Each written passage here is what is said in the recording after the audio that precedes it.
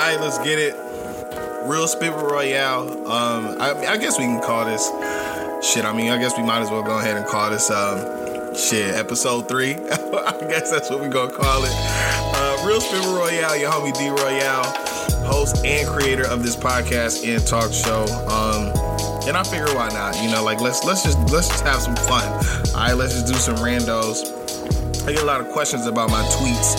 So, and footnote, like full disclaimer, my tweets are literally my own. They are not the views or expressions of any other entity, nor do they represent anyone else besides myself, D Royale. Also, second disclaimer, this is a multi-disclaimer thing that I normally do. Most of my tweets throughout the day, if you see them, a lot of them are pretty much straightforward. A lot of them have backstories. Some of them don't. I don't know. Sometimes I'm late night tweeting, drinking, playing 2K, something like that. I don't know. And then some random shit just pops in my mind. So I figure why not do a bonus episode of just having fun and explaining some of my more infamous tweets. Or I guess I wouldn't say infamous. Dog barking all in the background of my shit. Jeez, nigga can't live out here. Anyways, so let's just get into it. One of my favorite tweets that I still get a lot of interaction on. I had a tweet about City High. Now, I don't know if you remember the group City High. Some of us are old enough to. Some of us probably too old to remember. That's the best thing about being in the generation I'm in right now. We're in that middle gap where we can remember some of the latest stuff and also some of the earliest stuff. But City High, not one of my favorite groups. My homie Mike, shout out to my homie Mike B. He actually loved City High. I always thought this group was actually terrible. That's just my personal opinion. I always thought they were extra weak. The vocals were good. Not to knock City High. I think their vocals were good, but overall, I just think they were weak. But anyways, one of their more, I guess, famous or infamous songs. And I remember this because I was having this thought one night. I was just sitting there and I was just drinking, and I'm like, damn, like, I was listening to either my Spotify channel. I think it was my Spotify channel. And I have a Spotify playlist. I had to plug that in there, so make sure you check that out. I had a Spotify playlist, and this is the funniest shit. So the song comes on, and I'm drinking, and this shit just kind of ruined my whole little vibe. You know, I had some of my favorite R&B groups in the whole, you know, in my whole playlist. And I'm like, damn, like, oh, City High, they used to be hot. And as I'm listening to the song, you know, it's the song where it's like, you know, what would you do if your son was at home? I barely even remember the title to this shit. Actually, is and the title probably something simple, but I remember, like, this is around 2000 when this song dropped, and I remember us being like 6th grade, 7th grade, something like that. I can't remember. But we would go to the house parties, and a lot of people don't remember, but we weren't really affording, you know, we didn't have like no streaming services back then in middle school. Like, somebody whoever randomly just had their favorite songs burnt on the disc. So if you knew somebody with a burner on their home PC, you know what I'm saying? Somebody just sent you a list of songs, you threw them shits on there. So wasn't nobody blending nothing, wasn't nobody mixing nothing. This was just literally some of our favorite songs thrown together randomly on a motherfucking CD out of nowhere. And so it was full songs rocking. You know what I'm saying? So if you're in the middle of a dance, you might be hearing, you know, I don't know. You might be hearing, oh, Too Close. You know what I'm saying? By Next or something like that. Like, you know, so you go from Baby When We Grinding, you know, the whole concept of that song, you know, pretty much you understand. And then you go from that song, which is a fun upbeat song, to a song about this woman talking about what would you do if your son was at home crying all alone on the bedroom floor because he's hungry, and the only way she feeding this little man is to sleep with a stranger for a little bit of money because his daddy gone. Gotta throw that in there. Somewhere smoking rock now, in and out of lockdown. She ain't got no job now. So for you, this is just a good time. But for me, this is what I call life. Then she had to spice it up with the Now here's my issue with this, all right? When I was tweeting this, I'm like, damn, here I am vibing out to my playlist like I probably was doing at some basement function, grinding on some girl, her grinding on me, whichever way it was going. And this song comes on out of nowhere, and you like, damn, she having a real tough life, and here I am out here, you know what I'm saying, get my little grind on at this basement function, and she talking about her whole life is kind of messed up right now. And then you got the dude's verse. where obviously he talking about, you know, you ain't the only one out here with a hard life. You know, my mom went through it too and she still raised us. My nigga, she not trying to hear that shit, cuz. You know what I'm saying? She just really exposed her entire life on wax. One of the most terrible of circumstances, by the way. And here this nigga come trying to kick game. Now here's the part that fucked me up the most is, as I remember, because we watched a lot of music videos growing up, just something that was a staple in our lifestyle. And the shit that fucked me up the most is in the video, midway through the video, because, you know, they on the roof doing the whole thing. And they hit us with the remix to the 5-5 Brown Eyes song. And I'm thinking it was the remix to the regular version. Here she go fucked up trying to feed her son. She out here slutting herself out. And now all of a sudden she talking about she 5-5 with brown eyes. And it was just it was a weird first single for any group, let alone that group to come out with. And this was early 2000, which is pretty funny because a lot of people felt the same way. I always thought people just rocked with it unquestionably, but I've been at a couple of house functions and here I am, you know, I'm trying to get my feel on. You know what I'm saying? Handful of training bra probably in tissue. You know what I'm saying? But that's just how I was getting down. And boom, here this song comes out of nowhere. Shout out to my man Mike B. He really rocked with City High. I always thought they were trash. I could do a whole probably podcast about that group, but I'm gonna let that slide. And I'm gonna just take a sip of my vodka and lemonade, and we're gonna ease on to the next tweet in question. All right, so this is another one of my funny ones. Another one of my funny ones that I had a lot of fun with.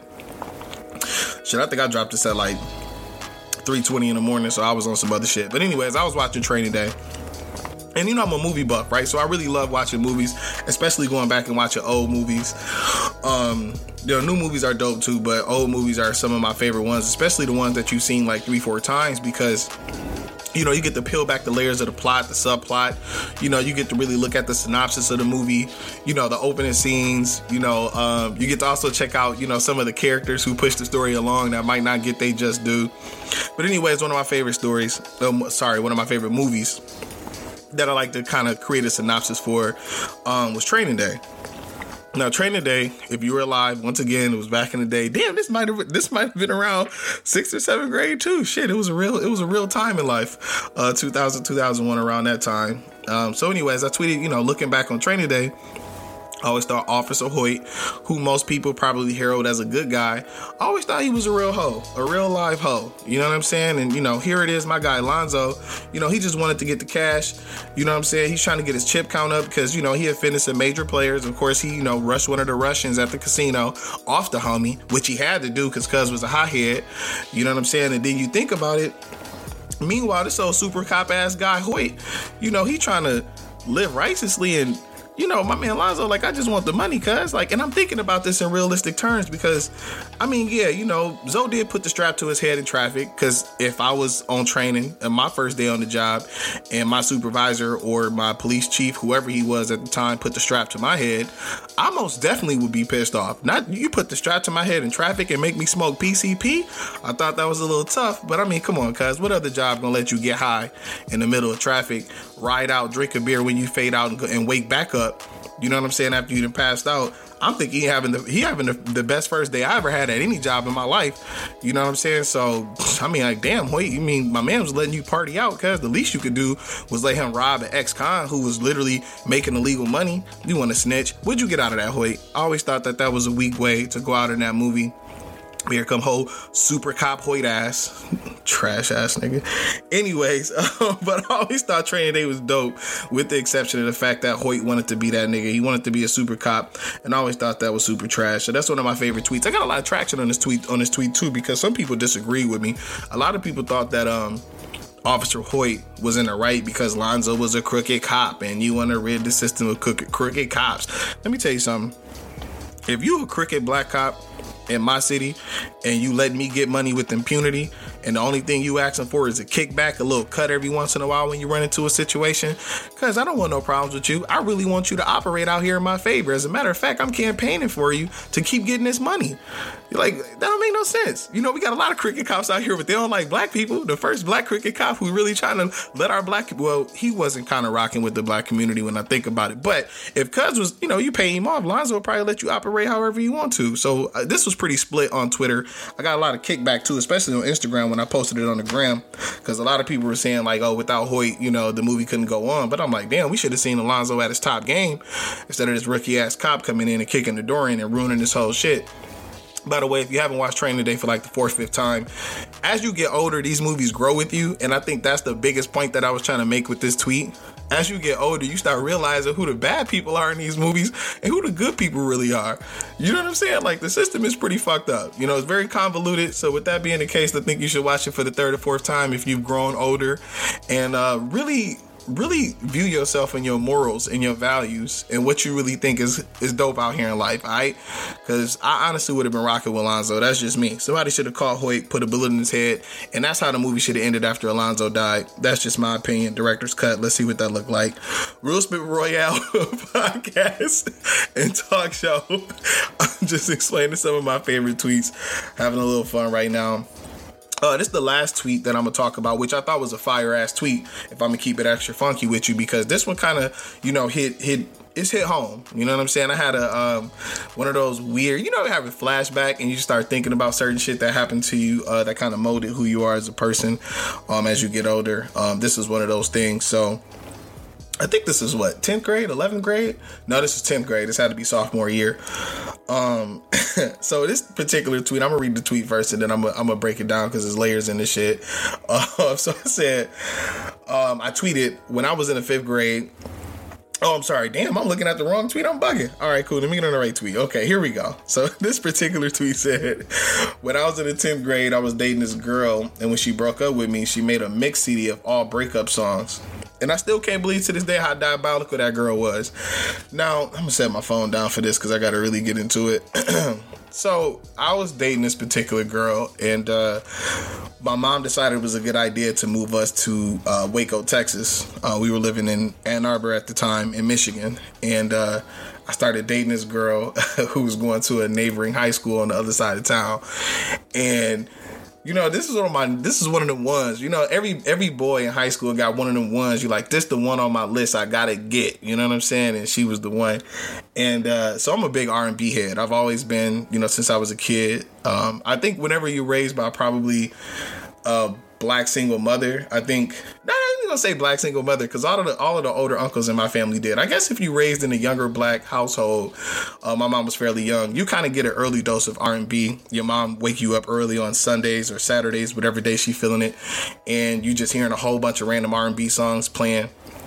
Full albums though, you know what I'm saying? Like, because black women back then, they went to the store, they caught full albums, full R&B albums. So if it was, you know, 112, you got a full 112 album. You know what I'm saying? If it was a Faith Evans, full Kelly Price album. You didn't just get a couple joints off the CD. You didn't get the greatest hits or a whole bunch of singles from your favorite artists on the burnt CD. They went to the record store and they copped them joints and they let him run. I mean, skits and all, intros, outros, skits, the whole nine. So, this girl who I was dating knew that I was a huge, you know, R&B kid, you know, R&B head, even as, you know, 10th grade. And so I used to, you know, play some of my favorite R&B songs when we'd be on the phone together, you know, before my mom would kick me off the phone and we have to go to bed eventually. So my mom thought it was a good idea in the summer to move us.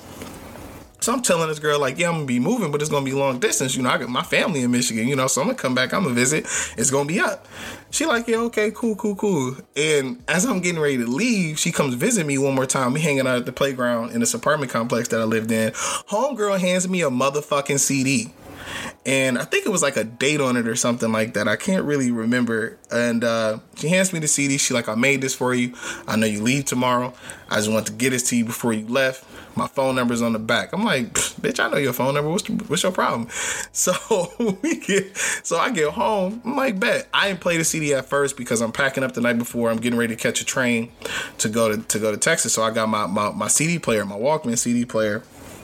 You know what I'm saying? I got my whole sleeve of CDs that I keep for myself. And I go down to the train. I get on the train. I'm sad as fuck. I'm damn near teary-eyed. I probably was crying if I know me.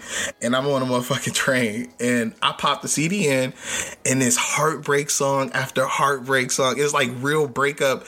Like, I think Emotional Roller Coaster was on there. My Boo was on there, like the Alicia Keys Usher song.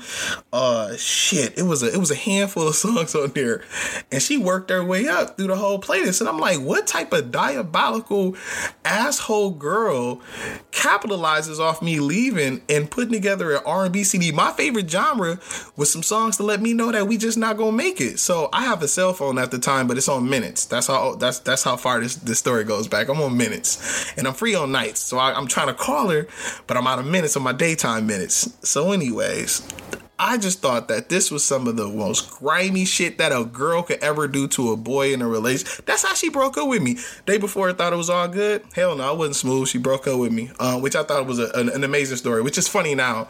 Like, you can look back at it and laugh now. But the shit was kind of crazy. So that's what set off that tweet. So I didn't realize how common breakup CDs were back then, because when I posted this shit, it's like, this shit, I think it actually went viral. I think this one might have gone. I think I got like a whole bunch of likes. I have to go back and check it, because I'm not really a likes or viral type of guy. I pray that most of my tweets fly under the radar, because I don't want nobody to bring this shit back up later on in life. But anyway, shit was fucked up. She give me this breakup CD.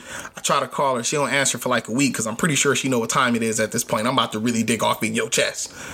And so I posted this shit on Twitter, and when I tweeted it, I didn't realize how many people used to give out breakup CDs. And the shit was wild, because if I look back at it during Valentine's Day, she actually gave me a Valentine's Day mix CD with all of her favorite love songs, and then she broke up with me the same way. So if I'm really blaming anybody, I'm probably blaming myself, because I should have seen that grimy shit coming. Girls are the most diabolical species, and probably in, I would say, teenage years. It gets worse as you get older, but especially in teenage years, because I wasn't prepped for that. I didn't think she was going to be that diabolical. I didn't think that she was going to be that cerebral. I didn't think that she was going to be that heinous, so that wild, to placate on my emotions at the time. But yeah, that shit went crazy. And I, honestly, as that tweet, I didn't really know how many men, and some women too, got breakup CDs. So she was pretty interested in me. Actually, I kind of loved it. She had some fire joints on there, if I'm going to keep it extra funky too. You know what I'm saying? If I'm going to keep it extra funky with you, she had some fire joints on there. But to this day, I'm kind of mad that I didn't keep the CD, because I wish I would have kept it, because it had her first and the last name and her phone number on there. So I would have posted that on Instagram and really had y'all go hard in her comments and her DMs to really blow her shit up. And I still know her name, but I ain't gonna do her greasy like that. Anyways, that's your homie D Royale. Bonus episode of Real Spit with Royale podcast and talk show. Just having some fun. So fuck with it. Follow me on all major podcasting platforms. Follow me on Instagram, Twitter at D Royale. Real Spit with Royale as well. So you can follow me. I'm gonna post clips from everything. This is my quarantine setup. So yes, there's no video component with this one, but there will be visual components going forward. I want to say, no, actually for the next 2-3 episodes, it's probably going to be all video. I'm in Harlem recording, so Harlem, I had to do a quick shout out. So I am in Harlem recording right now. Shout out to the BK Media Studio. I normally record there for the videos, but with COVID and being on lockdown right now, I have my home studio. I might even do a video or two from here. I don't know. I might get crazy.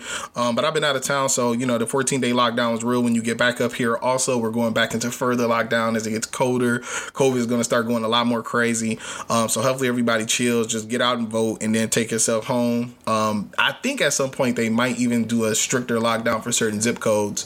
But anyways, I'm still going to be podcasting from the cut. Your homie D Royale. Make sure you get at me. Hit me up on Instagram or Twitter. Also, check this out on YouTube. I have my official YouTube channel, Real Spit with Royale, the YouTube channel. I might even throw some of my mixes up too. Who knows? We gonna have some fun with this shit. We gonna do it major. All right, your homie D Royale, Real Spit with Royale. We out here. Let's get it.